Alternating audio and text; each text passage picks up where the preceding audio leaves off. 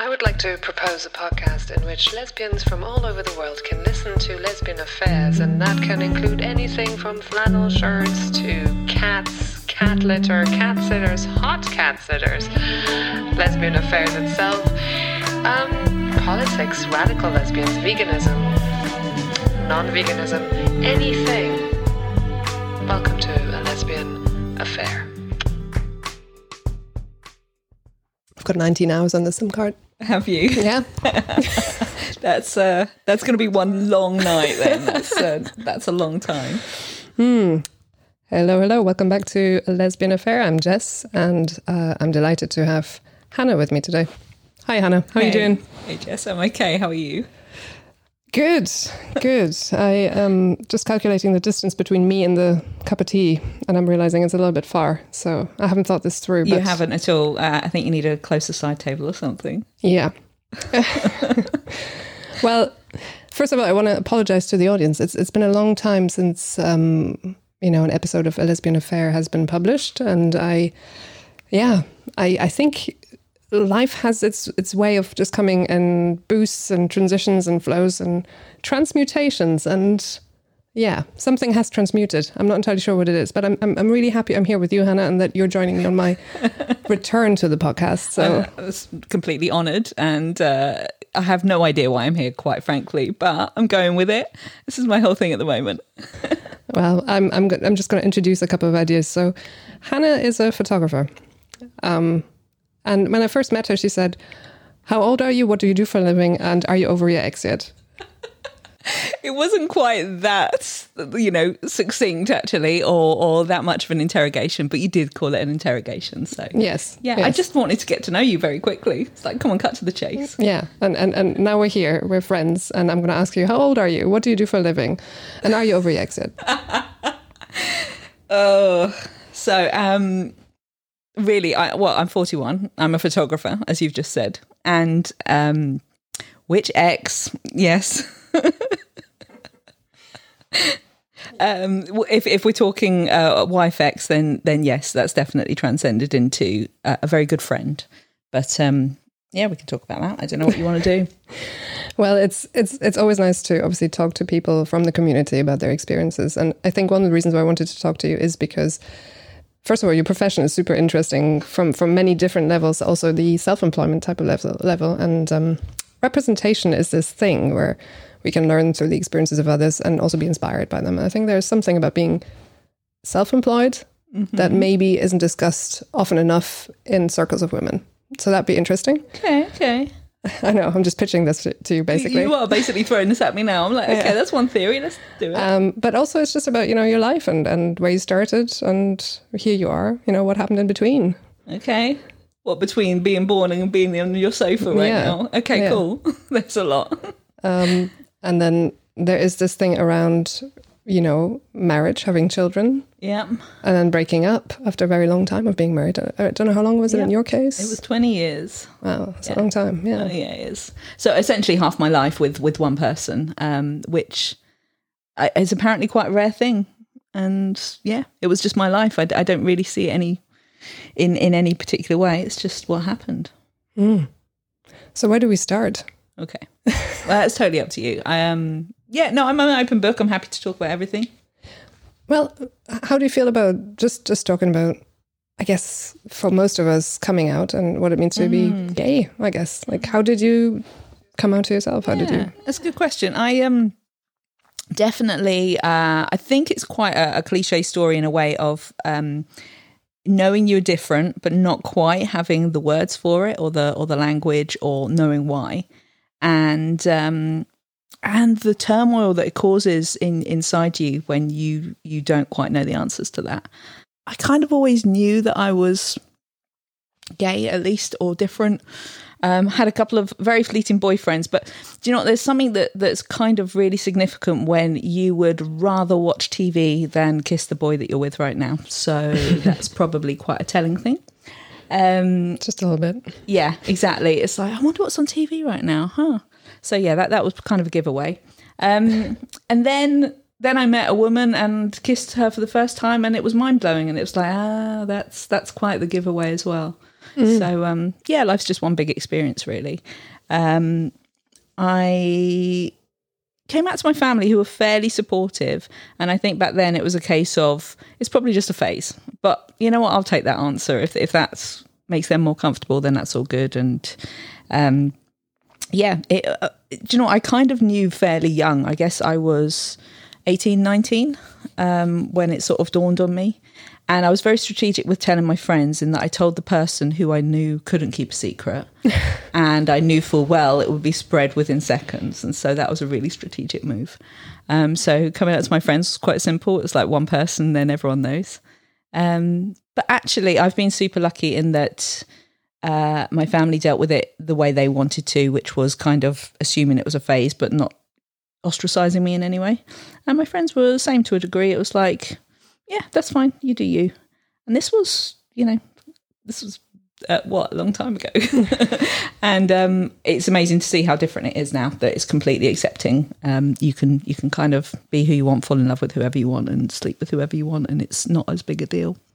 But I know a lot of people, that I've spoke to someone recently, a friend who they lived, more than half their life with a man, knowing that they were living a lie, and then, came out at a much older age. So I guess I'm lucky in that I was true to myself at a fairly young age.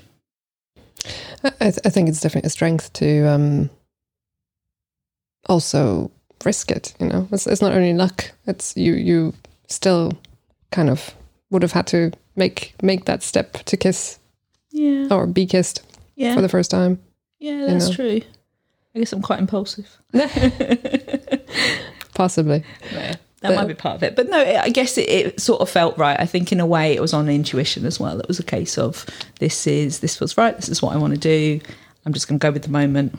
And I can really relate to that now. I feel like I'm coming out again. It's kind of just go with the moment. It's like my new mantra. Well, what's feeling like you're coming out again now? Because I guess you have this 20-year relationship in between. Yeah. And maybe it would be interesting to kind of like talk about that. 20 years of marriage, that's an achievement in my books.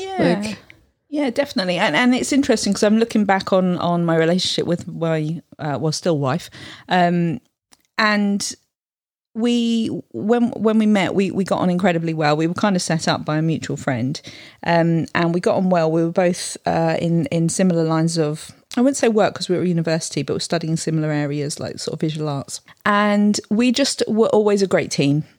And I think that might actually be the answer to the longevity. It was never about anything else, but we were very compatible. And so a big part that kept us together for a very long time was that we went into business together, and we ran our photography studio. We still run together. And over time, we found a way to find out what each person's strength was and play to them, which I think from a business point of view is what made our business thrive, and is what, continues to keep us in business, which is really hard to do nowadays as a self-employed person. We can get onto that later. But yeah, it is definitely, a case of working out what skills you have. And for me, learning to be okay with those skills, and actually learning to be okay with the stuff that I can't do. And that's quite hard. So yeah, we had a relationship for probably about 4 years. And we travelled together, we had similar interests, and then we went into business together and bought our photography studio, put everything on the line, kind of remortgaged our first home, which we hadn't been in for that long. We got a dog together who actually only died this year, so that's really impressive for a dog.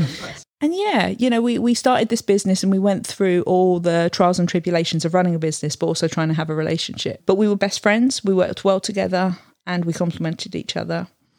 I think the lead up to the breakup, which happened this year, was, I think there's only so much that you can handle as two people. So we work together. We have 2 kids together. We adopted 2 children. And I think the thing that had to give when you spend so much time with each other was the more romantic side of the relationship.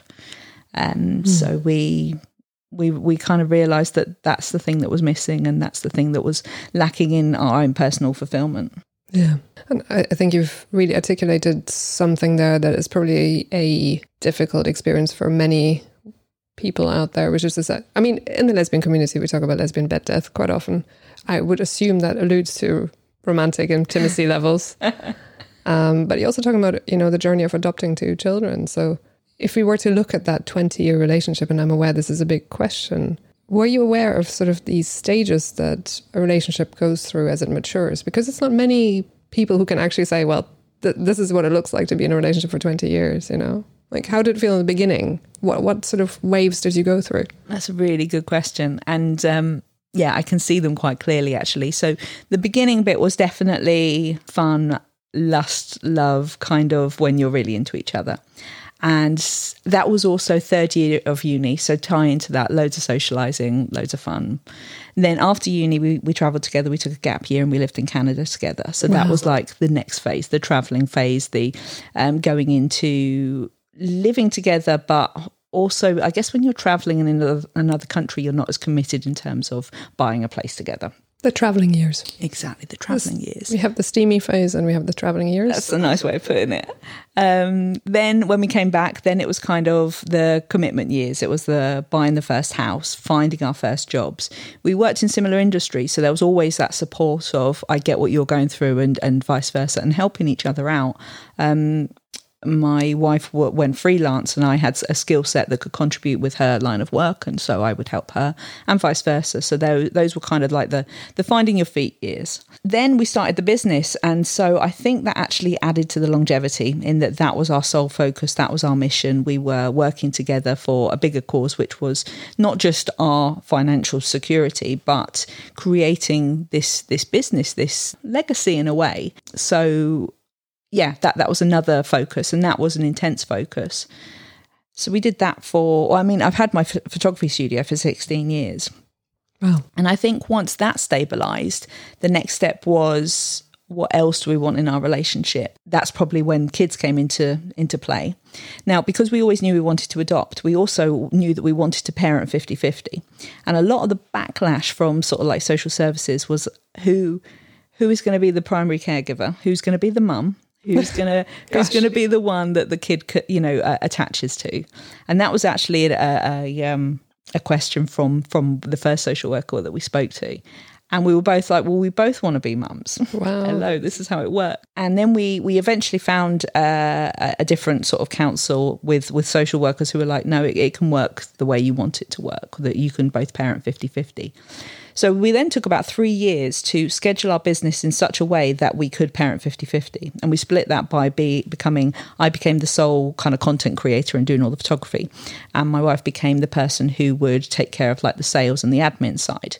And so once we were able to dissect the business into those two parts, it was a case of, okay, well, you can pick the kids up every other day and I can pick the kids up every other day. And that way our business wouldn't suffer, because we would just schedule it that whoever's appointment was most important at that time would be that day. Does that make sense? It does make sense, but I guess we're going to get into the experience of adopting children maybe in a bit, but what I'm struck by is how sort of old-fashioned that idea is, that there's going to be a primary caregiver, and I guess traditionally that would have been the woman, right? So absolutely. How did you react to that when you heard that? It was definitely a shock, and it was a case of, really, is this what we're dealing with? Is this how people are thinking? And it was a bit of a hit, because you kind of thought, well, maybe we're not set up to be parents. Maybe we're not right. You know, it was that moment where you felt judged, and that you weren't enough, and that you were going to mess up this child or whatever it was. That was a really fleeting thought. And we were also really lucky in that a friend of ours is trained as a professor in social work, and has actually written books about attachments. And so we contacted them and we were like, this is what they've said. And they were not at all surprised that was the answer, but they did say it's a very out-of-date view. You know, the science behind it shows that that's not necessarily how kids attach to just one parent. And in fact, that's not necessarily a healthy thing. So we did what we always did, which was we took the answers and then we went and fact-find, and then we stuck 2 fingers up to it and did our own thing anyway. Fantastic. What happens next? So kids was a big hit, and that's when I think your sense of identity and your sense of relationship kind of gets put on the back burner, because you have to put all your focus on the kids. And also adopting kids, it's not an easy process to begin with, and nor should it be. You know, these kids have been through enough. They should get, you know, people who are really designed well to take care of them. But they come with additional needs, because they've been through a lot, and you have to put everything that you have aside and make them the sole focus. And that takes its toll. That takes its toll on a person as an individual and your sort of self-identity, but also definitely on a relationship in terms of there was no time for us. There was no time for anything. Now, I think in our case, and I should add actually at this point that our breakup is completely amicable. In fact, to the point where we've realised that we've formed a beautiful friendship now, and we are each other's best friends. And providing we can keep everything amicable, then that's lifelong, you know. And there's something really special about having a friend who knows you as well as you know yourself, you know, who's spent half their life with you. And so we're in a really good place at the moment. And we've continued to make sure that the kids are the sole focus, which is, you know, it's hard, but it's good, and it's what they need, absolutely what they need. I've kind of forgotten your question. No, you're flowing, which is exactly perfect. I guess I'm not sure if you're happy to share it, but the breakup itself, like, how did that come about? Do you remember? Yeah, no, it's looking back, I think it was a long time coming, and I think tying in with kind of making kids the sole focus, you do lose your sense of self, but you don't realise it's a really slow thing to happen. And then before you know it, you're just doing the same thing every day. You're into the same routine, and you realise that you've lost a little bit of your spark, a little bit of your sense of self. For me, especially, and I started to change a bit in that I've always put everyone else first, and so that happened very gradually, and I didn't even realise that it happened. I think at some point I must have done, because I started almost becoming more proactive, like I got more into health and fitness and started taking care of myself a bit more. I started reading more, I don't know, self-development books and wanting to be better at business and better, you know, just in every aspect of my life. And I think that was another element that took away from my relationship. I stopped putting my relationship as high and actually put myself a little bit higher. And so maybe at some point there was a transition where I realised that actually we didn't have a relationship anymore and I have to take care of myself a bit more. But it wasn't a conscious decision at all. And there was no big drama. There was no animosity. It was just something shifted. The main catalyst to the breakup, my ex went away on a holiday with a friend, you know, kind of had time of their life and had an epiphany of I miss connection, I miss touch, I miss the fact that we don't communicate on a deep level anymore. Everything is around the business, the kids, life in general, schedules. You know, those were our forms of communicating. It was never anything deeper. And initially, when she called me on it, I think she knew when I didn't have an answer to it. I think she wanted her response to be, no, we're fine, we'll stay together. But it wasn't. It was I agree. I think there's something wrong. So we went through a little bit of a period. So this happened in October, and we knew that Christmas was coming. And with kids, you can't ruin Christmas. So we can't do that. So we kept up appearances throughout those last few months. And in January, what we decided to do was to start living apart. So one week, one of us would move out to a flat that we were renting, and then the other week, the other person would move out. And so we would still keep the parenting 50-50, but it would just give us that headspace to kind of work out what we were doing. We also started couples counselling, and we just kind of threw everything at it.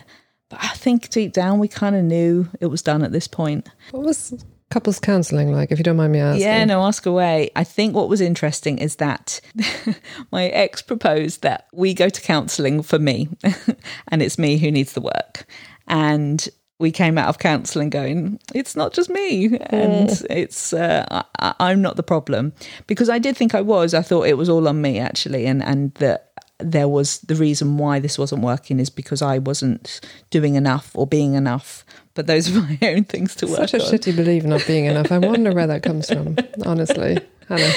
It's funny because we've had so many conversations around that. It's just good. But yeah, and it was quite an empowering process in a way to kind of be like, there are good things about our relationship, really good things about us as people and our personalities, but then there are things that just don't work. It also came back down to the fact that we spent so much time together. You know, we work together, we live together, we raise kids together, we make a great team, but it kept coming back to we just weren't in a relationship.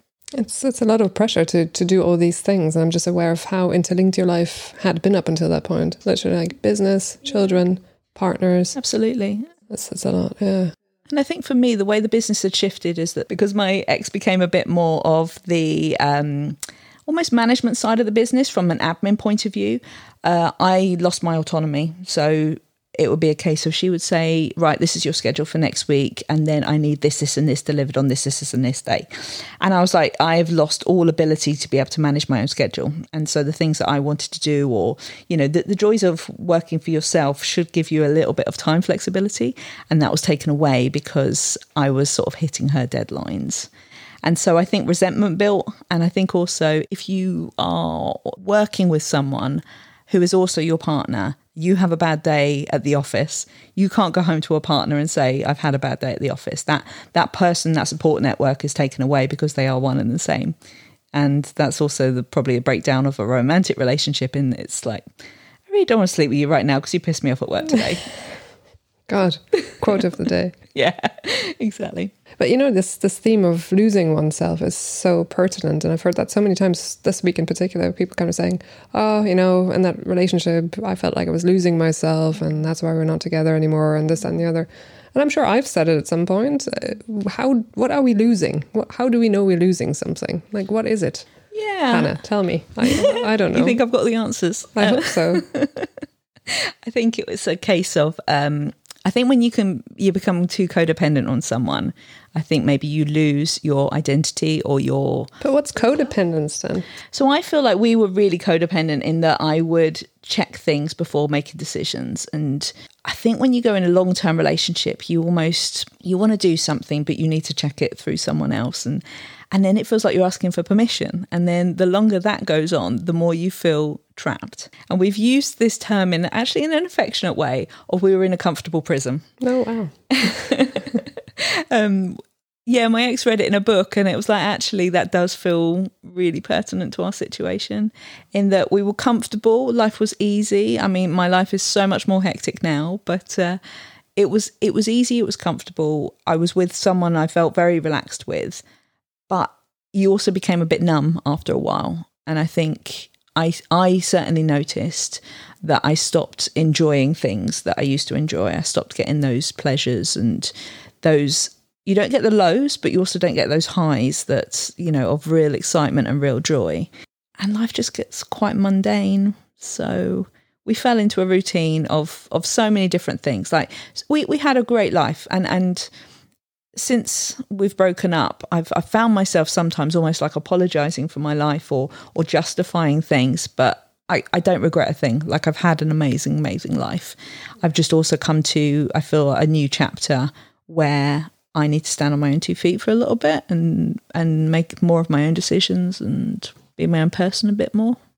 Yeah, I mean, this is the dilemma of freedom in a sense. You have a clean slate now, you know, but you also don't, because there's the untangling of a really entangled relationship. I think your solution around how you're doing the care for the kids with a rented flat and everything like that is super considerate and conscientious. And that's one of the reasons why I wanted to talk to you, because I think it's so unique. And I have witnessed you apologizing for your life. And I've witnessed you kind of like come into the community as though you've been asleep for 20 years, kind of in awe of all the terminology and jargon. And I always want to say, Hannah, that's just cosmetics. That's just people kind of riffing off the status of knowing a lot of jargon and labels in a community that claims to suddenly not want labels anymore, ironically. But, you know, the real experience that is very precious and rare is to have a 20-year relationship and to even be able to recall all these stages and to have these experiences that I'm sure have come with individual lessons. So, yeah. No, I have had to ask you so many times, what does this mean? It is, and it is like coming out again. It is kind of just starting again and learning a new language. The world's changed massively in terms of just the gay scene in general. I don't think you can even call it that anymore. No, it's called the queer scene now, apparently. Thank you. But see? I like the lesbian scene personally. I'm not changing the name of this podcast. I think lesbians deserve their label. They need to still have a little bit of a corner over there somewhere. Absolutely. And I think I get asked about labels all the time, and I'm like, I'm just Hannah. But this is the thing, like everything has changed according to your, time warp experience. Yeah. Has it really? Has love changed? Like the other day somebody said to me, I don't know what it's like with sexuality, this, that, and the other, but if you're obviously into women, then it's that, and if you're into men, it's that. I'm like, it's just love. At the end of the day, it's not who I want to sleep with. Actually, it's about who I fall in love with, as if I had control over that. And sometimes I wonder if you've forgotten that amongst all these labels. Yeah, definitely. And I think what I've struggled with labels is that desire to fit in, or that need to fit in. And before, I guess you were, okay, you can call me if I get this wrong, lesbian, gay, bisexual. It's pretty much that simple. You kind of fall into one of those camps. And now there's, a whole plethora of labels and different camps. And flags. Don't forget the flags. There are flags everywhere. Flags, yeah. Yeah, thank you for that. There's so much that is just out there now. And I'm sure there's a lot of good things, and I'm sure that's evolved for a reason. But then I guess in my situation, I was a bit like, well, who am I, and what camp do I fall into, and how do I get accepted, because I don't know what my label is. Well, I think it's divisive if that's your experience, and that is my problem with it. I think at the end of the day, we shouldn't have to think, which camp do I need to apply for or fall into, which group do I apply for, and this, that, and the other. It should just be a matter of, this is my experience, and what's yours? Yeah, and absolutely. Maybe I'm simplifying things, and I'm sure a lot of people would disagree with me over that. But that is why we had a hiatus for over a year. Absolutely. And this was definitely sold as a conversation rather than anything else. So we'll just go with conversing and not worry too much. No, for sure. But I think also I don't like to overthink people's labels, because I just want to get to know them. I just want to know the different facets of their personality. And I don't know when that became, well, if you do this, you fall into this camp or that camp or whatever. I just want to know different bits of people. Well, the thing that I still can't wrap my head around is when I was in the community, or more involved in the community, people used to say that queerness is the rejection of any label, and that it's the opposite of heteronormativity. Anything that's not heteronormative is queer. And I thought, okay, that's pretty broad, and I can see why you would want to reject labels. And wouldn't it be nice if I could just love whoever I want to love and not be discriminated for it? That's the beautiful side of it, right? Yeah. But then I realized that all these flags kept coming up, and people said, I'm demisexual, I'm this, I'm that, this and the other. I'm like, cool. But if I need a university degree to understand what you are, then there's something wrong with this. Because we're not talking about class anymore, ironically. Yeah. What about that as a label? Absolutely. And ironically, all of these things are becoming a caste system of labels. Yeah. So I haven't figured out the solution to this, and live and let live. But I'm just a lesbian. I don't know if it's your job to figure it out, but I don't think you're taking it on. It's not. I don't think so. I think what matters is that people live safe and happy lives, and that I don't interrupt them in that, and that they don't interrupt me in that too much either. Absolutely. Yeah. And I kind of simplify it with, I'm just trying to live my life and not be an arsehole. Do more good than harm. Yeah. It's as spiritual as it gets today. That's fair. That's fair. Yeah. But no, it's interesting, because I feel like the life that I led was actually quite heteronormative. It's just I did it with a woman, we In which way is that heteronormative, for starters? Okay, well, I guess more conventional then. That's probably a better word for it. It was a case of, we lived together, we got a house, we got a mortgage, and we just happened to run a business together. All of my friends are straight, so I was surrounded by people who then go on to have children. We always decided that we wanted to adopt rather than any other route. And, we went on play dates with the kids. We took them to classes. Life just became, maybe heteronormative is the wrong word, but very conventional. And maybe that's what made it work. It wasn't. I mean, here's a question. Did you like it? Did you want it that way? So it's interesting. I never wanted kids because Wow, I didn't know that. Yeah. So I think that was my own issues of not being enough for them, and that fear. Again. No, it's back, isn't it? And that fear of letting them down, actually. And I think that was always like a big thing that I was carrying around. And I was kind of like, I don't want to let them down. And then also I think there was an element of selfish element of I don't want to lose my sense of self, because I know full well that I put everyone else first. So I'm definitely going to put my kids first and therefore not be my own person. And to a degree it happened. And to a degree we've come out of it. Maybe although I wasn't the one to instigate it, I think maybe I was the one to change. So almost put the wheels in motion for it to happen. It was like inevitable at that point. What changed? So I think starting to take care of myself a bit more was kind of the change, and putting myself first a bit more. And then after you do that and put the kids first and focus on your business and your career and, you know, go through the day-to-day things, there was just no room for a relationship anymore with that person anyway. And so we both wanted more. And since we've broken up, actually, I think we're both really enjoying just meeting new people and connecting on them on a different level, you know, and that doesn't have to be romantic or sexual. It's just a case of you can have deep, profound conversations and meet people for the first time and find out about their lives. Because when you've been together 20 years, there's nothing else to learn. You kind of know everything about each other. Conversations dry out.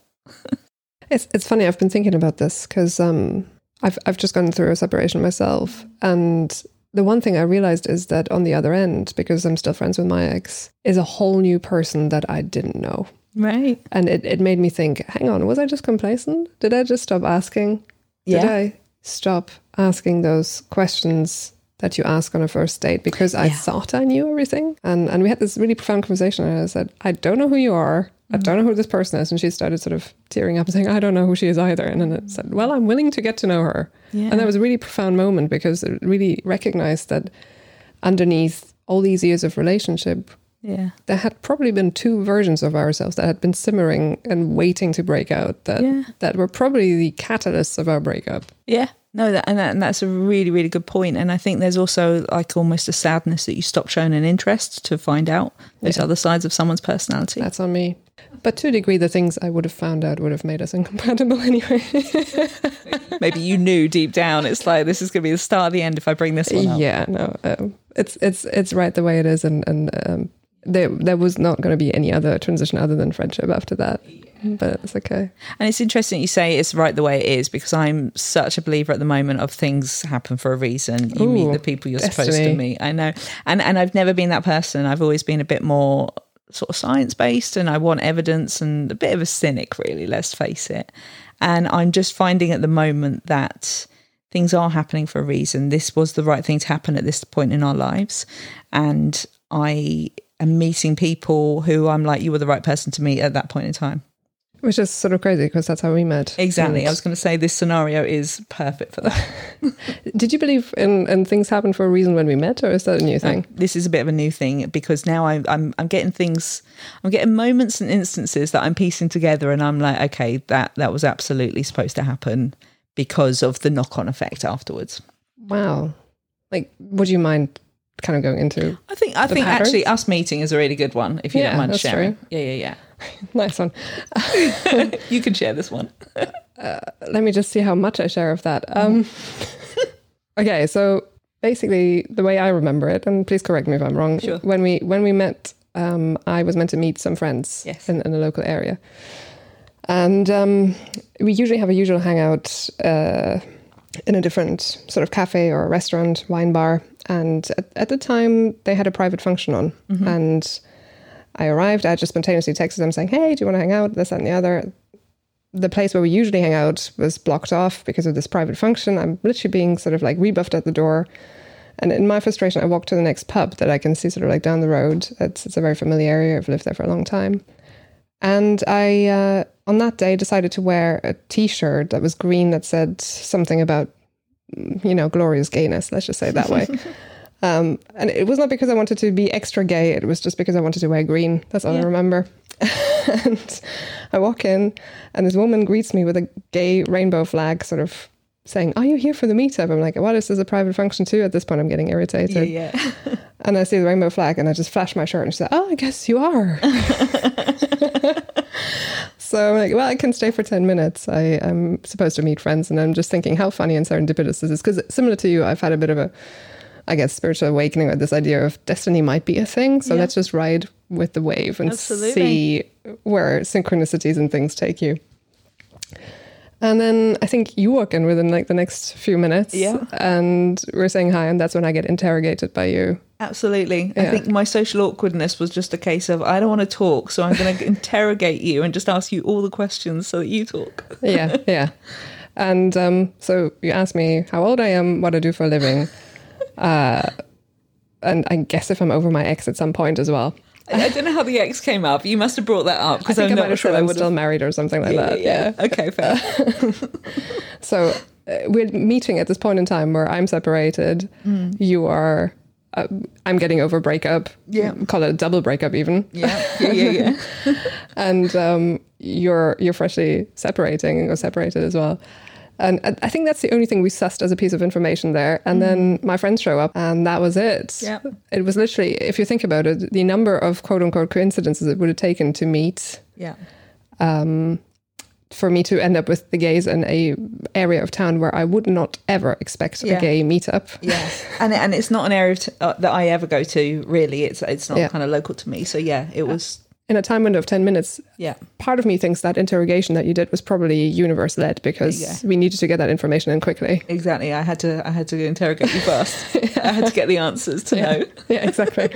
And then I think it was quite funny because it went from there because we started talking about photography and stuff, and you were, in Las Vegas and other places, and it was just really easy talking to you from there. And 100%, it's the beginning of a wonderful friendship. I think the photography thing came up actually in person. I think that was another thing that was like very in response to the question of what do you do. Yes. Yeah. And yes, that was it. Because when I answered, you kind of had a connection with that, and we've had photography chat as well. So yeah, it was just like you say, a lot of things just felt like they were aligning. And although I don't certainly at that point didn't necessarily believe in fate or anything like that, it was a lot of coincidences. And maybe on a simple level, then it was just a case of you're a cool person. I reckon we can hang out.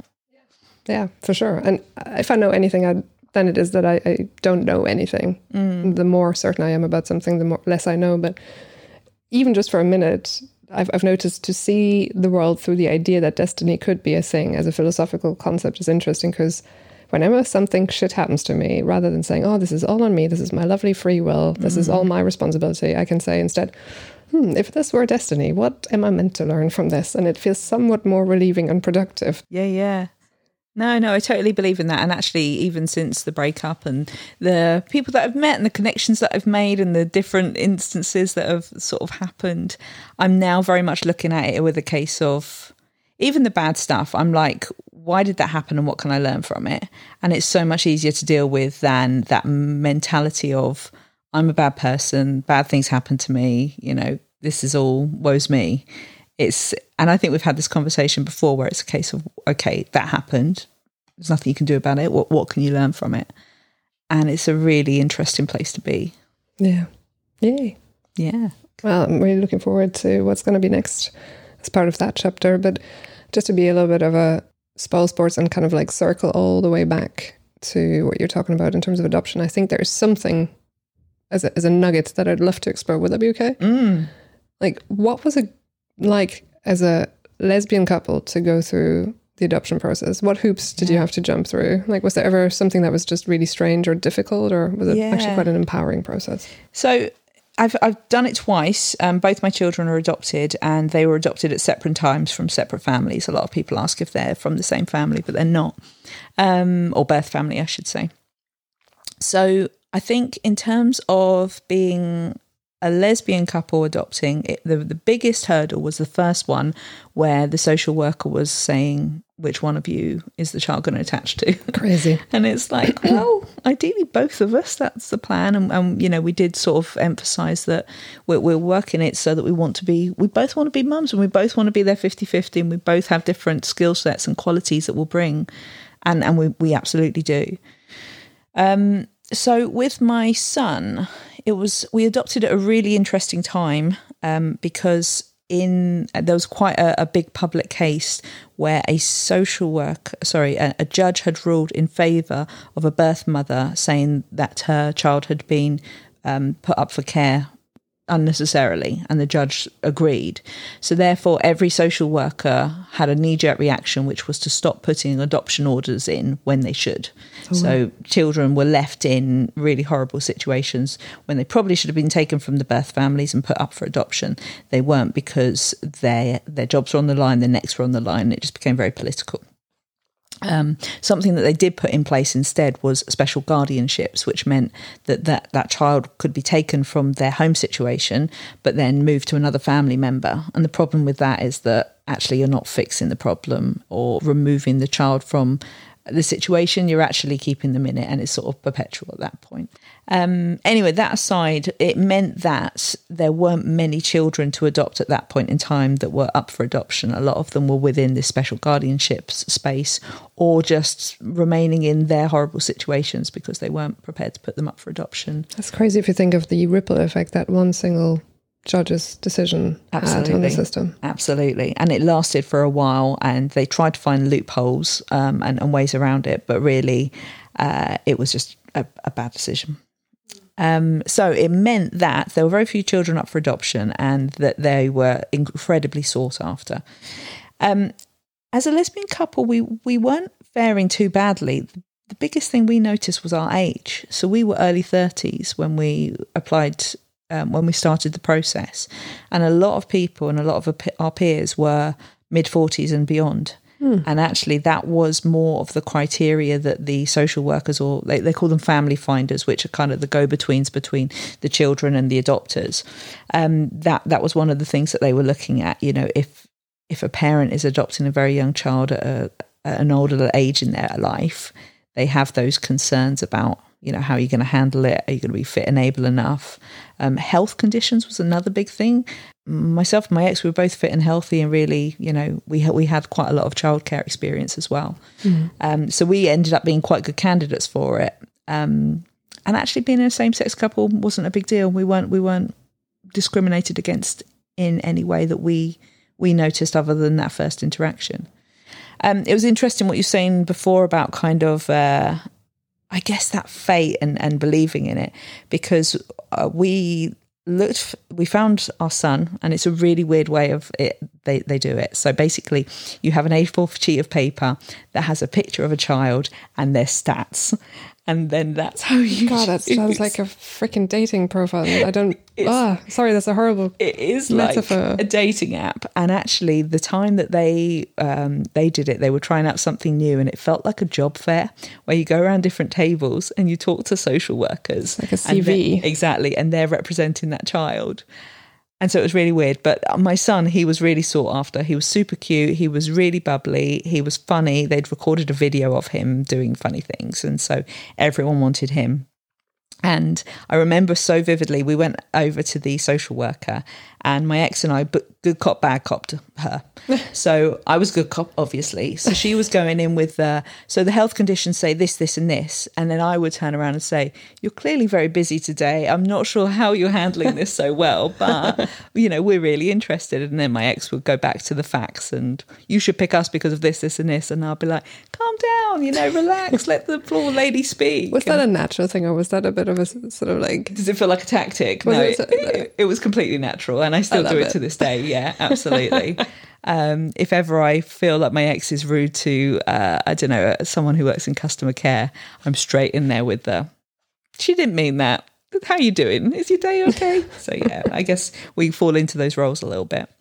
But that tactic clearly worked, because although we were probably fourth or fifth down the line, the social worker remembered us, and when the other scenarios didn't continue on, she remembered us and got in touch. And so I always say to my son how we fought for him, we chose him, we pushed everyone aside to get to the front to kind of good cop bad cop this poor social worker, and we were destined to be together. And it's a nicer story to tell him than you were one of many. Lots of people could or couldn't have had you, and it was just coincidence that we ended up being together. And that's a nicer story for him to have. So over the years, I've definitely become more fate might be a thing and people are meant to be together. When you're saying fate might be a thing and people are meant to be together, when you think of his son, was there something about him that just pulled you towards him? That connection, yeah, definitely. So he had a great personality, like really funny, and I found it funny, so therefore, I was like, yeah, we're on a level. He looked a lot like my ex's brother when he was a child, so there was probably, from her point of view, that familiarity from a physical point of view. For me, I just thought his personality was brilliant. And actually, now that he is my son, personality-wise, he and I are so similar. He's very creative. He's very flaky like me, but he's super funny. And what I love about him so much is that he wakes up every single day optimistic and excited, and he takes joy in such little things, and he's so excited to show me like his drawings, and that enthusiasm is so infectious. It's lovely to be around, and so for that reason I kind of just love being around him, and I've learned a lot from him for that reason. And I've had the joy of seeing a family video that you compile for the kids once a year. One each year. Yeah, it's so beautiful. Yeah. Well, my strategy is that they'll forget all the arguments and all the the bickering, and they'll just remember these beautifully edited, family videos that just look like a montage of happy memories. Well, it's a good strategy. Yeah. It's a good strategy. I encourage it. So, and then you got a second. So about 5 years later, we got a second child. And that process was really different. It was different because there were a lot more children available at that point. Sounds terrible, but again, job fair. Literally, show me your CV. Exactly. Yeah. And okay, so in this case, going with the job fair, we were headhunted. Oh my God! And the family finder picked us. So let's just settle in for a second. There's a job out there that's called Family Finder. There is someone's job called a Family Finder, and they are the go-between between the two social workers. So you have an adopted social worker who represents you, and usually like in court and panels and things. And then you have the child social worker, and then the Family Finder is the person in between who basically does a lot of admin, but yeah, their job is to kind of find a family for the child. Interesting. Okay. Yep, so it's a thing.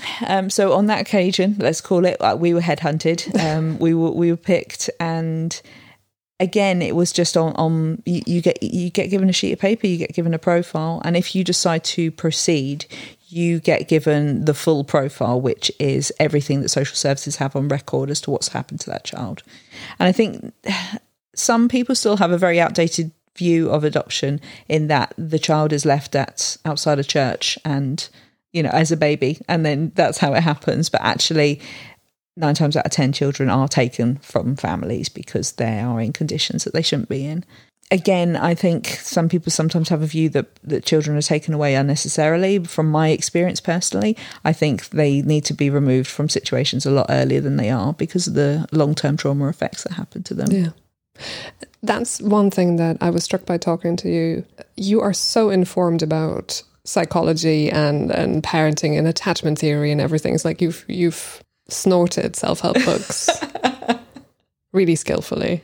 And I guess this is sort of the thing that I admire about you, because not only did you decide to adopt, but you took it very seriously. Like the level of attunement and time you've put into this, by the sounds of it, is really remarkable. Yeah. And I guess that's maybe something that people are not aware of how much commitment there might be. Yeah. In terms of also, being able to ensure that there is an attunement to these sort of adverse conditions that some of these kids might have gone through. Absolutely. And I think it's a big learning curve, and I think a lot of people fall out of the process because of that.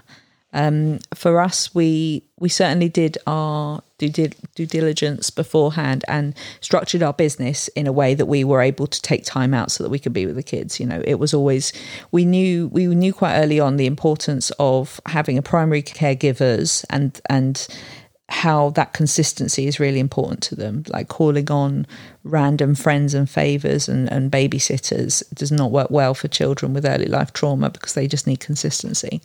So part of it is through adoption, you do get like training and you do get attachment awareness and training around that.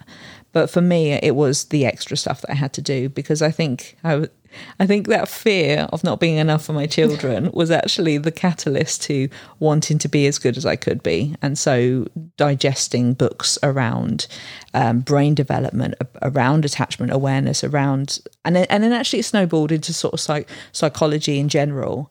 And then it started as snowboarding for myself. It was like, okay, once you know a little bit, you start going, maybe I act this way because that happened to me. And, you know, I find it fascinating. I really do. And it became a bit of a hobby, which is really sad, but there you go. No, it's not. It's not. Yeah, it's not very exciting, but I feel like it was the right thing to do. And I'm so glad that I did, because I won't say I always get it right, but sometimes when I see my kids acting in a certain way, if I'm in the right frame of mind, which I'm not always, but if I am in the right frame of mind, I can take a step back and go, okay, this is happening because of this. You know, there's always a meaning, there's a reason behind the behaviours. And I think if you can start getting your head round, they're not just pissing me off because they want to piss me off, they're actually crying out for something. They've got a need there. If you can get your head around that, then you can just tap into it a bit sooner. Yeah. It's interesting. I'm sat here thinking about a particularly lesbian or gay predicament, maybe, which is we can't have accidental children. Like it doesn't happen. It's not an accident whatsoever. And I have a friend several friends actually, who used artificial insemination as their step into a journey with children. And that also starts with a CV type sort of like profile of a donor. And I'm just really kind of aware of how many times lesbians make life-changing decisions based on an A4 sheet of paper with biodata. Absolutely. That's ridiculous. Yeah, definitely. And I mean, it does, certainly in adoption terms, it's the tip of the iceberg. It gives you not even a skeletal structure. It just gives you a really loose outline.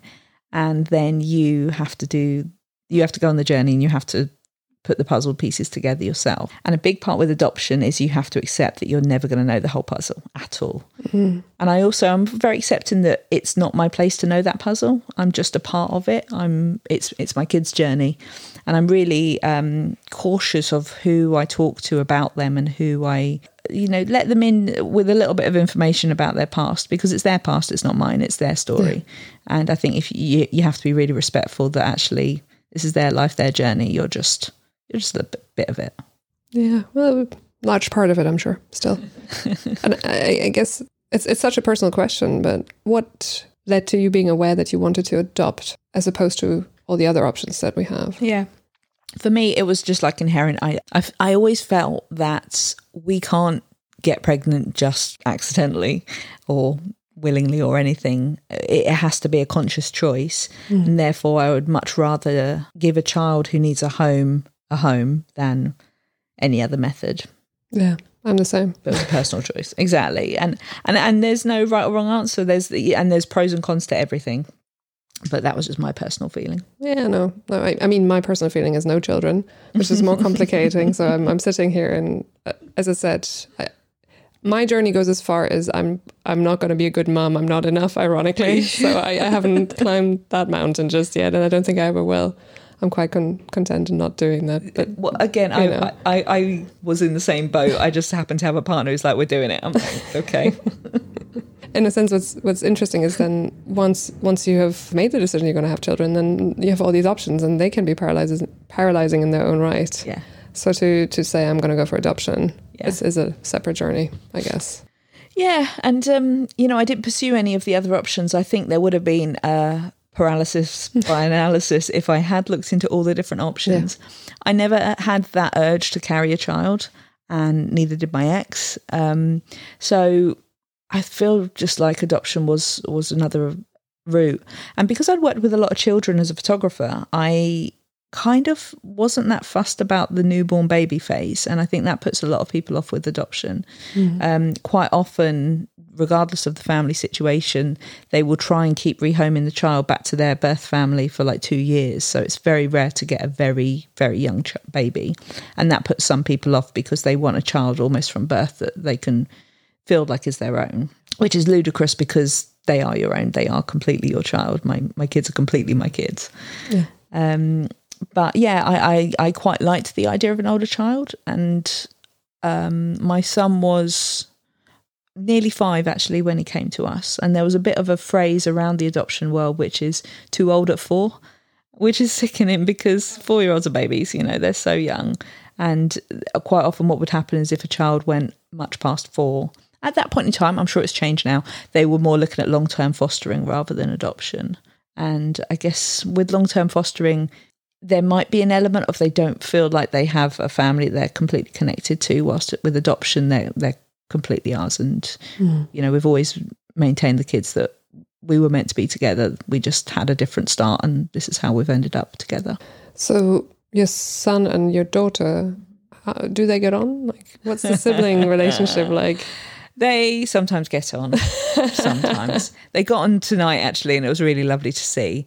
I think the separation, in a way, and this is a bold statement, might be bringing them a bit closer together because they understand that they're in it together. And if one of them, I think they can appreciate that they're both feeling that same change or shift in behaviour.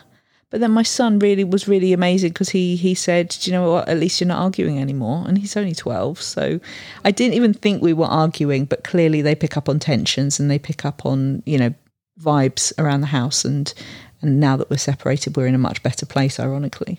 So they do on the whole get on. However, they both have issues and traumas that sort of bring them up. My son's really... It has learning difficulties, so he struggles to articulate his feelings. My daughter is super smart. She has a wicked tongue, and she will just speak very quickly, and frustrations can happen because he can't articulate what he's thinking and she can instantly. She's also very clingy with me, so gets very jealous if I spend time with him, and that can be really hard to navigate. Yeah. It's so interesting to see their own different shapes and personalities kind of become figural. Thanks for illustrating that. You mentioned photography, so we might as well segue into that. Yeah. So you don't just take pictures of babies. I do not. No, it's quite a range. And what's fun about your job? What interests you? What drives you there? Like, what's it like to be you in photographer world? In the photography world, okay. Well, I guess... I actually always wanted to be a video editor. That was kind of my... I loved movies, I loved films, and that's what I wanted to do. And I fell into photography because my ex wanted to be a photographer, and she's very impulsive. So it was kind of like, I'm not doing this job anymore. I'm going to be a photographer. So there is destiny again. Brilliant. Exactly. And to be fair, she did it. She kind of, took the steps accordingly to get there. I was merely helping her with, I was in a role where I was a video editor, but I was also a graphic designer. So I kind of had some of the skill sets to contribute to that side of things. So while she followed her dream to be a photographer, I would help her with things like websites and some picture editing afterwards. She then started working with a photographer who owned a studio, but he actually fell ill. And she called me up and said, could you photograph a wedding tomorrow? That was it. And I could handle a camera, but I was not a photographer. Anyway, for some insane reason, I said yes. And that was the start of it, really. The wedding actually went, just a caveat, that went really well and the family were really happy. But that was the start of it. And I tried keeping up my own freelance video editing career, and work at the studio at the same time. And then it became too much. And at some point we said, right, if we're going to do this, we're going to go in all in. And that's when we bought the business, remortgaged the house, and just went all in with it. And I was always nervous because I felt like all our eggs were in one basket and we should have multiple sources of income. But we just did the opposite and did it anyway. So we both worked as photographers for a long time, both doing weddings and portraits. And then over the years, that actually became really competitive. It was a case of we'd both be comparing the weddings that we shot, and we'd both be looking at each other's work. And that was difficult. I really struggled with that element of things. I think I would look at hers going, oh, she's so much better than me. And so after a while, we realised that we had different skill sets. She was very organised and meticulous, loves a graph. So it made more sense that she kind of focused on the business side of things and the sales side of things, and basically keeping those things running. I love the creativity. I love the variety that comes with photo shoots. I love the fact that I don't really know what's going to happen that day, and I've just got to roll with the crazy punches, and I do.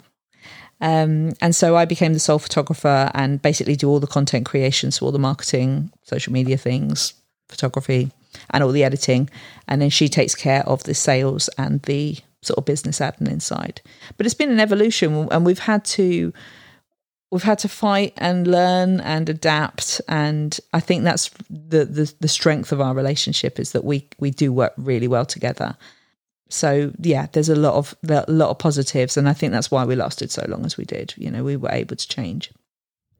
It's amazing to hear, and in a sense, I'm also hearing the passion for creativity, and photography is something organically homegrown. Essentially, it's almost as though it found you rather than. Yeah, 100%. And I didn't realize that I would love it as much as I did, and I didn't realize the fulfillment that it brings. Like that buzz that you get when you've had a good shoot or a good shot. And for me, actually, it's the connecting with people that I love more than anything else. So I'm a portrait photographer. I couldn't do what I do with landscapes. I don't get it. I don't get things that stay still. I need that interaction. And what I love is that let's take a kid, you know, I will make a funny line, or I'll have a conversation with them, and then you just see a spark in their eye that you're like, okay, I've got you, I've found something that you're into and you're passionate about. And you see that shift in their kind of whole energy, which is, yeah, very hippie, but you see that shift, but then you also see that change in their expression, and that's what I'm looking for. That's what I want to capture.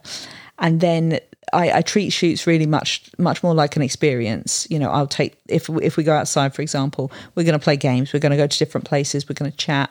And it's wonderful to see the change in people's personality as you go through. And then my job is just to be in the right place at the right time and capture it. It's funny because there's an incredibly technical side to photography. It's about knowing your f-stops. It's about, you know, knowing the lighting conditions, the angle of the sun. Are we going to go for Rembrandt lighting or whatever you want to call it? Or yes. All these different things, these really technical, bitty things that you can get really distracted by. Yeah. And then you're mentioning people and getting the best out of them, where how they want to see themselves is magnified, amplified. Absolutely. That is difficult, and that involves psychology. I somewhere once read that portrait photography is 80% psychology, and you better hide that you're doing the technical stuff. Is that something you do? Do you hide your looks at the display? Definitely. And I think that's the good thing about experience. I don't think about my camera. I don't think about my settings. I just know what to do. I can go out, usually outside, and know where to start at least. There might be a few tweaks from a technical point of view just to make sure that it's just right. But no, the second you start chimping, which is when you look at the back of your camera and looking at your pictures, it's because photographers, they look at the camera and they go, ooh, ooh, ooh, because they're so excited by their picture. It's called chimping. The second you start doing that, you've lost all the connection with the person, and it's about them. And this is what I hate sometimes, because I do work with other photographers, and sort of, you know, we've done some sort of educating over the years. And if you lose that contact with that your client and that connection, then you've lost the whole thing. Whilst you have to remember, it's about them. It's not about you. It's not about you creating an image. It's about you've been given the privilege to be in that space where you can capture that person. And so all you need to do is relax them, make sure they're having the best experience possible, and then capture those moments and their personality, because that's what they want. And how do you know how they want to be seen? Because I think that's a really difficult paradigm to I guess, navigate. It's a good question. And I don't know how to answer it, because it just happens. So some of the shoots that I love doing are with teenagers, and we do them a lot for like American families, because they celebrate photography a lot more, certainly in the teenage years. And what I love is that they come in two ways. One, they either don't want to be there and they're putting up a real fight, or they come in going, I love photography, I love my picture, and they've got this fakeness about them because it's so been pre-rehearsed, usually for social media. And it just takes a bit of time of conversing with them, finding out what they like, finding out what they don't like, just kind of that whole vibing thing of just trying to find a place where you get on the same level. And then when you do that, it's magic. You see a switch in them, and I can't even describe it, but it's a privilege to be around. And when it does happen, for me, I mean, my client are their parents, and if they turn around and say, you've captured their personality, I'm like, job done. That's it. Are you saying then, and let me just see if I'm hearing this right, that sometimes our propensity to already have a bit of a posing face actually really gets in the way, that that's a real crusty thing to break through psychologically? 100%. Yeah. For me, it is, because my job is to, or my style and what I promote in our photography is that it's about capturing natural, authentic expressions, emotions, connections. Especially if you take a family, I don't want them to feel contrived or fake. I want them to interact how they would interact if I wasn't there. And I think that's worth so much more to people than a picture where they all look at the camera and it feels quite staged or stale or false. And yeah, nowadays, definitely, I think people are so used to having a persona on social media that they've got angles that they think work for them. They've got, to be honest, I'm terrible at taking selfies because I just don't know how to do it. Hate them. Just don't know how to do it. But I know how to take pictures of other people, and I know what angles look good for them. And a big part of that is chatting to people, relaxing them, but then observing them at the same time. And so there's a lot going on. And then forget the technical stuff. You've got to just know that off by heart. You need to have automatic competence at that. You Good do. luck, everybody listening. Just snap away. Don't do the chimp. Yeah, don't chimping. I love that. I didn't know that term. Yeah. But I guess there's this interesting thing around weddings as well. Like, you must notice so many things. Like the photographer is in a bit of a weird position, I assume, in the sense that you're everywhere. You're not really taking part. There's like a voyeuristic element to it if you're going to be really cheeky. And you could be witness to quite a lot of drama. 100%. Yeah. I mean, I don't do weddings anymore. I did it for... It's been too much drama. Yeah, it was too much drama. And actually, I think the stress of me starting my wedding photography career kind of traumatized me slightly. So I did it for a long time. And again, you're really privileged to be sharing someone's special day. But the drama that goes around it is huge, and people aren't themselves. That bridezilla theory is so true. Oh, so true. And I think it is this pressure to make it the most perfect day, and it's the pressure that the couple put on themselves to please everyone. And that's what I always struggled with. It was a case of they would book myself or my ex or our company in general because they liked the natural style that we created and the authenticity to it.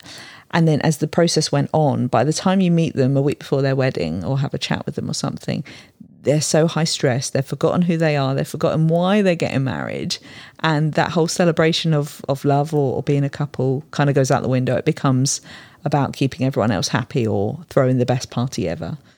So it's a really interesting process. And actually, I never wanted to get married. We did get married, but I was really against it because of that, because it's about the wedding and the day, and it felt contrived, and it didn't feel about the marriage. It was all about the wedding. Well, that's a perfect segue. Let's go there. How did your wedding fatigue turn into let's get married, and what did it look like?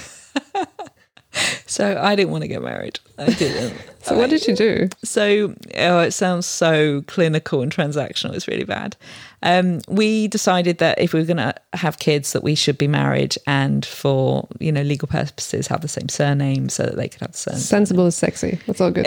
Are you sure it doesn't sound sexy? I think it is. It is. There's so many people out there who are afraid of not having hit the benchmark of mortgage, house, car, family, marriage, crap, all that stuff. And I always wonder why these benchmarks are there. Yeah. But here's somebody who's lived it. Yeah, I've hit all those benchmarks. Yeah, you're so successful. By those standards. By those standards. I was going to say, I do not judge success by any of those benchmarks. Yeah, I didn't want to get married, but actually I realised I didn't want a wedding. I didn't want it to be about me. I didn't want it to be about everyone else. I didn't want the stress of it all. There is some frictions around our families. I'm from a large, close family. My ex is from a slightly more unaccepting family. And we just realised that we'd have to give up our special day, and I'm using inverted commas. I don't know why, because we're on a podcast. But our special day in it, we knew full well it was going to be their special day. It was going to be about everyone else. And we'd seen it so many times that that's not what we wanted. So my ex decided that if there was any way she was going to get me to agree to a wedding, it would have to be like the best thing for me. So we decided to elope to Canada, where we lived for a while, where we went traveling. We had two best friends out there, and they were going to be our witnesses. we got a registrar who was such a kick-ass registrar. She actually called up and said, "Can I bring a friend? Because I've never met you before, and it's, you know, safety and all that." And we're like, "Oh yeah, definitely." So there was the 6 of us, and we were supposed to originally get snowmobiles to our wedding space, which was in a national park in Canada in the winter, because I kind of love snow. It was pretty cool. Honestly, so cool. So we were going to arrive on snowmobiles, do the wedding bit, and we found this great spot that overlooked, you know, the park, and it was kind of on a cliff, and it was just awesome. Anyway, we got a call the week before saying that for the first time ever, there's not enough snow in this part of the country to have snowmobiles. We're like, that's fine. Plan B, my ex is a planner. So plan B was quad bikes. And they're like, I'm sorry, there's too much snow for quad bikes. And we're like, okay, so what can we do? And the registrar was like, well, my son's got a couple of sledges. Should I just bring them along? We're like, yes, let's do that. So there's some brilliant photos that the friend of the registrar took, because we basically crash coursed her in photography on the walk up to this mountain point. And there's some brilliant photos where myself and my ex are on a sledge. Our 2 witnesses are on a sledge, and we're all going down this hill afterwards. And there's also a brilliant one of the registrar and her friend with her briefcase between her knees going down a sledge after our wedding day. That is amazing, and I've been lucky enough to see those photos. It's epic. It's random and it's crazy, and it's exactly what it was, because we put in a plan, but the plan went out the window. But there was no stress, because it was like, you know, that's not what this is about. This is just about us getting married and enjoying ourselves. And then we went snowboarding for 2 weeks in the west of Canada, in like Banff and Whistler. Okay, stop it now. I don't want to hear it. Yeah, no, rub that bit in. That part we're just that was ignoring. my bit. That was the bit that got me to say yes, and I do. Actually, no, we need to expand on that bit then. If it was a need, we need to really expand on it. Well done. No, it worked. So yeah, got married, and I don't regret a thing. Wonderful. Well, it's so nice to kind of get an insight into that. And I guess, what's it like to even talk about it now that we're at the other side of a huge chapter in your life? Like, yeah, does it feel okay? Or it does. Do you know, I'm in a really good place. I'm in a really good place because I'm kind of feeling like it was all supposed to happen the way it did. And don't get me wrong, it's been hard. It's been really hard to come to grips with things. And there were big moments where I kind of like wanted to put my foot on the brakes and say, no, I will change. Let's put this all back to normal. Whatever you want, I will do.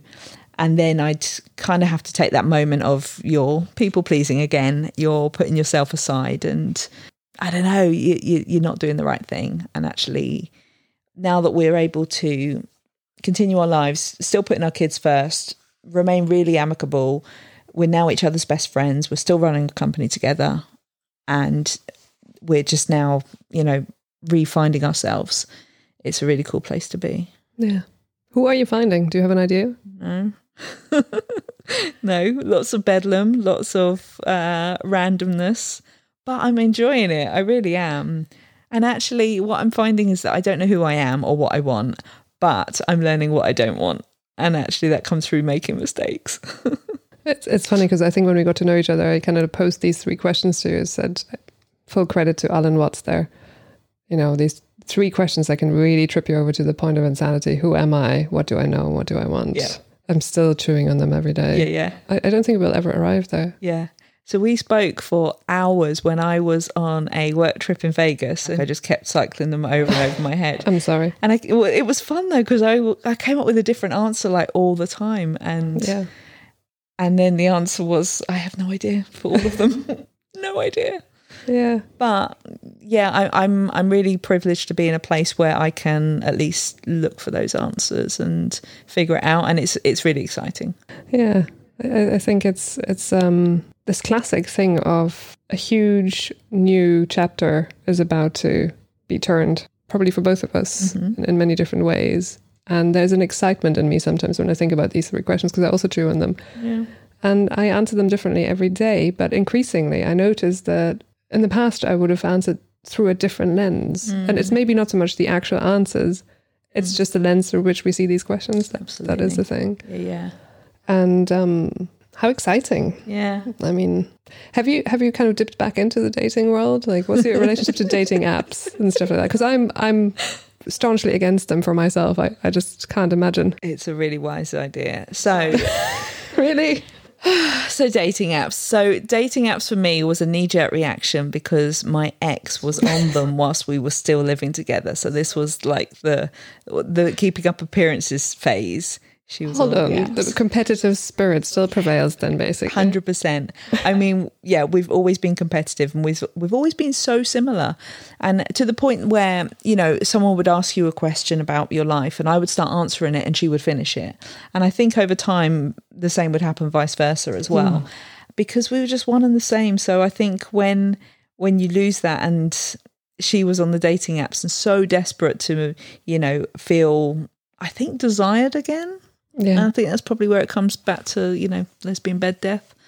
I don't know. It made me think, well, hold on, that's what I should be doing or need to be doing, or I don't know what my theory was, but I jumped straight on them.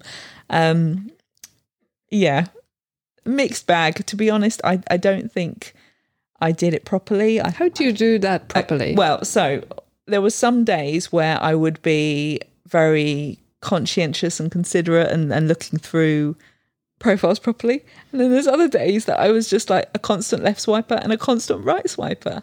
It was not even serious in my head.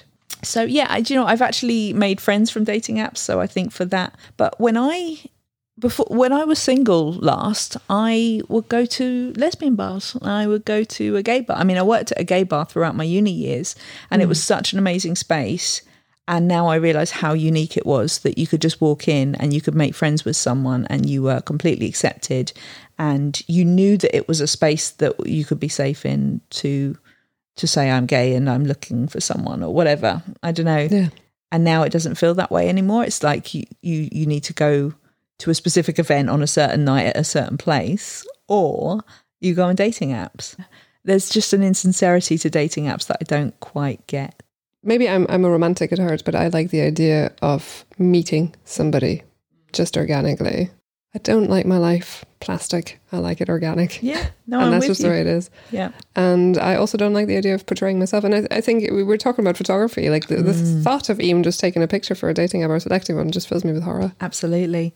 And I've made some friends from dating apps, and the general feedback is how insincere the photos are. Or you'll meet someone, it's like, you don't look at all that way. And actually, a new business idea is to promote professional photography for dating apps. Go for it. Yeah. I've been thinking that. Yeah. I think that, yeah. I think I'm onto something there. Let's do it. Yeah. Let's start a new company and do it. Yeah, let's do it. Up your dating app photo or something like that. Exactly, I don't know. Exactly. Yeah, make sure you're not trying to fool people with a 10-year-old photo of yourself. Yeah, you can have even a label on it. Yeah. Authenticated by a proper photographer. Absolutely, with a timestamp. Yeah, no AI involved. Yeah. Oh yeah, let's not get down that route. But yeah, I don't know. I don't know. How would you meet someone nowadays if you were? I'm retired. I'm retired. I'm done. Okay. But still, it just, I guess, I didn't know any other way. I really didn't know how you meet people. I did go to some social events and that was specifically aimed around, LGBTQ people. Yeah, that's how we met in a sense. Exactly how we met. But they're kind of few and far between. It's sort of sad that I guess I was so fortunate to work at a pub where it was open every day. This is a space that you can go, and a lot of people would just turn up on their own going, yeah, I've had a rubbish day, I just want to sit and have a chat. And I was a barmaid, so I was totally the person. I'm like, come on then, tell us your problems, let me get you a drink. Interesting to say that you were like the person counselling people behind the bar, rather than usually I'd associate the barmaid, as you call it, right, like as the magnet. Perhaps. Didn't you get a lot of offers? No, not at all. Oh my God, I feel so ashamed that I actually worked in the bar for like 3 years and I don't think anyone. Let me rephrase this. How acutely aware are you of offers in general? I've been told I am slightly dense, but okay. who knows? No, I genuinely don't recall any offers. So yeah. Well, perspective is a thing. But yeah, it's a good question. I mean, I think for many people, I think there's maybe sometimes also an urge to kind of jump right back into the game. And I think I've certainly done that in the past plenty of times. But for me right now, there's this real sense of let's do things differently. Like when I say retired, I know it sounds a little bit flippant, but it's more of a conscious thing of what's it actually like to fill this space and experience my singleness and put all my effort into business, work, self-improvement, all that sort of stuff. Yeah, definitely. And I've come to realize that I've got a skewed relationship to friendship. I would have never uncovered that if I hadn't made the conscious decision to make space for friendship. No, definitely. My relationship to friendship is so different now. So yeah, I don't know. I was chatting to a friend of mine actually out in Canada, and she's not a single mum. She's married, but her husband travels so much she feels like a single mum. And the thing that she was saying she really misses in her life is deep connections with people where you're like, tell me your problems or tell me what's going on in your life and let me get to know you, the real you. And I said, actually, I'm finding that at the moment. And she's saying, how? And I was like, through dates. And I'm not necessarily going into it for a relationship by any means, but to connect to someone on a really deep level, which is something that I feel like I've missed for a really long time. Actually, going on dates, you've almost been given the space where it's like, I really want to get to know you, and you can ask deep questions, and if it's the right person, they're happy to answer those questions, and vice versa, and you can talk about yourself. And it's almost like you need that, but just for friends. You almost need apps where you can say, I just want to be a really close friend with someone and have a really deep connection. And I don't know, for me, it's not preconceived by anything else, because I really don't know what I want, but I am really enjoying getting to know people. And like I say, those deep connections where it's, you just find out about people and you learn so much about yourself through doing that as well. So that's what's exciting at the moment. And it's a mutual thing, right? Having people want to get to know you is just as important as an experience. Yeah, definitely. And I think sometimes people will ask you a question, you're like, I've never thought of that before, or, you know, and really what I'm realising that is life is just it's different perspectives. That's all it is. It's just everyone's got just a different opinion and a different perspective. And as long as you take it the right way, or it's offered in the right way, you can learn so much. It's really interesting. Yeah, for sure. Well, that's one of the things I've really appreciated about you, getting to know you, your curiosity. It's certainly been enriching. I've learned a lot too. Likewise. We do gas for quite a long time. I like it. Yeah, what people don't know is there has been a pre-discussion to this recording already. We had to get all the pent-up deep chats out of the way. We did, yeah. Yeah, we were saying our lives changed like really rapidly. So it's like, well, how much up to speed are you? Oh yeah, loads has changed since then. Yeah. Even like a few days. It's a vortex of change at the moment. But isn't it funny, because you can be in a relationship for years on end and it feels stagnant after a while, and you feel like years go by and nothing happens. And then now I'm at the space where weeks go by and it feels like years have happened. Yeah. It is so rapid now. It's wonderful, but sometimes I just wish I had a cup of tea and just, make it stop. Yeah. I had this conversation with my ex just before I came here. We've got so much more to talk about, and she's the person that I can call when I've got problems, and vice versa. And we've got so much more to talk about than we ever have. But even tonight, I was like, I kind of want to go back to that comfortable prison just for a little bit, because there is just so much going on right now that my head is ready to explode. So, yeah, careful what you wish for. Yeah, well, I guess I would not be kind of following the tradition of the podcast if I didn't ask you one question, which is, if you could have a lesbian affair, who would it be and why? That's so hard. Do you know who always pops into my head? And that is Angelina Jolie. I don't know why. I've got such red flags with her. Yeah, you're probably right. Sorry, Angelina, I hope you're not listening. Yeah.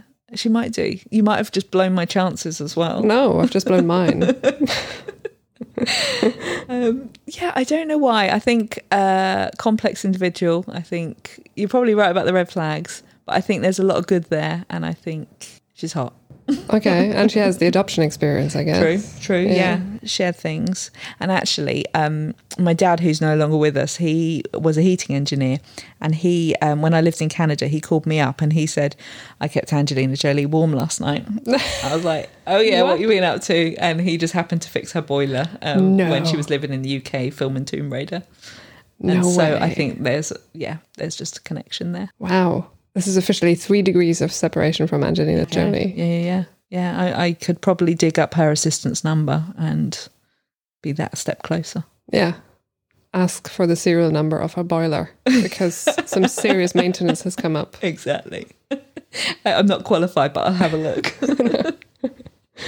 Wow. You come up with these gems. I didn't see that one coming. Angelina Jolie. I see. Well, bit random. To be honest, you could ask me that same question in 10 minutes' time and you'll get a different answer. But that's the one that popped in. Who's it now? All right. No, it's still Angelina. Okay. Deep love there. That's fine. That's fine. I mean, she did. Didn't she play Gia in the biopic on the model? You say, didn't she? And you telling me you haven't seen it? I have seen it. Okay, I was more obsessed with Gia Carangi herself. See, this is, and she was also, a complex person. Yeah, very complex. I could see that being our problem. Actually, is the people we're drawn to. It's okay. It's in the past. As I said, I'm retired. Oh yeah, of course, that bit. Old chestnut. Yeah, that's okay. You can have Angelina Jolie, and I'll revisit my relationship to Gia Carangi and really figure out what was going on there for me. Who would yours be then? Well, I've been asked that one before, and it changes all the time. And right now, I'm drawing a blank. Actually, no, I'm going to be consistent. I'm going to go with Shania Twain. Shut up! Yeah, did not see that coming. No, okay. I think she's a beautiful soul. Yeah. Even now, like I just want her to be my friend because I'm obviously celibate now. But Shania Twain, all the way.